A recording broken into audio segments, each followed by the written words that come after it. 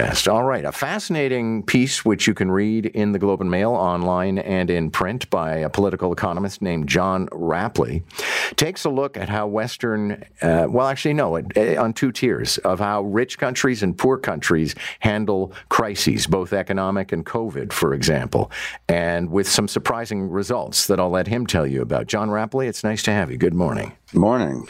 Okay, so effectively, you look through the lens of COVID, for example, and discover that Western countries did not do quite as well as poorer countries, because I guess there's a degree of ingenuity when you don't have any money to fight a health crisis.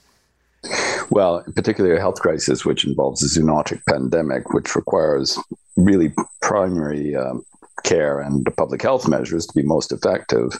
And that's something, particularly in Africa, there's a lot of experience with these kind of zoonotic epidemics. And so they were very quick out of the blocks and managed them relatively effectively. Western countries were a bit more complacent because of the fact that they had, very good healthcare systems. I remember Boris Johnson, the British Prime Minister, kept saying, "Don't worry, we have the world's best scientists. We've got this," when in fact it turned out that they simply, the scientists were doing amazing work, but they simply couldn't do it overnight. And your argument when it comes to economic downturns, for example, and the habit that we have now in sort of Keynesian fashion of trying to buy our way out of trouble, that we are spending more and more and more. So effectively, we're almost becoming lazy by spending money to prevent us from losing money. Well, I think it's also that as we become richer, we're less willing and less able, perhaps, to lose money. I mean, if you compare, for example, you take the 1929 crash in Western economies, that led in the United States, for example, to loss of 90% of value in the stock market. But what that meant is that when the dust settled, those who were still standing were the most dynamic firms. And so they were able to pick assets pretty cheaply, and new businesses came into being fairly quickly. And so when economic growth resumed, it was very rapid.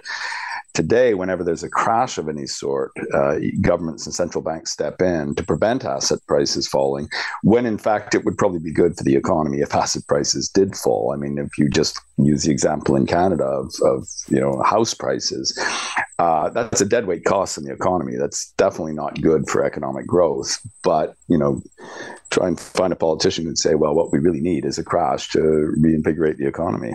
Okay, so in the poorer countries, for example, is it a bit like a forest fire, which ultimately leads to a better forest? Right. I mean, that's a very good example because, in fact, the reduction in the number of forest fires because of better forest management has led to more intense fires, these sort of massive super fires we get now, because you don't have that natural sort of culling that takes place, which creates natural fire breaks and also sort of gets rid of some of the deadwood, if you will, or the more decrepit trees and allows the new ones to grow. So that's a really good analogy.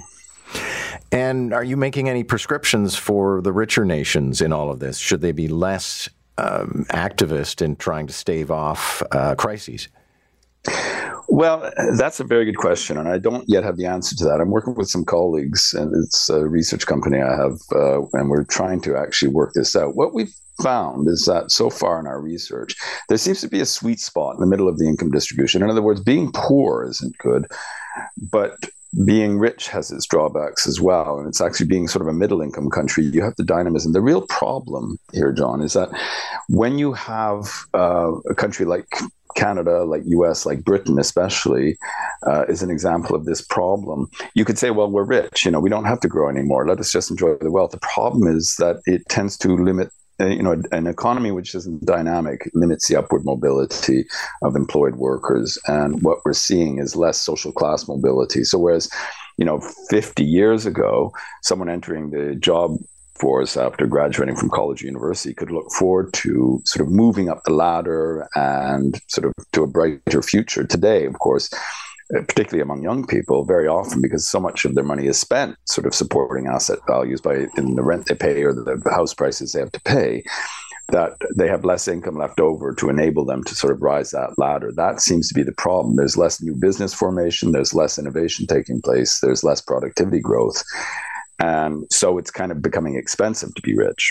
Thank you very much for this. That is. Yeah. Sure thing. Good to have you, sir. John Rapley, political economist at the University of Cambridge. As mentioned, his column titled "In Defense of Being Poor, Are Western Countries Too Rich for Their Own Good?" appears in the Globe and Mail. It's 5:55.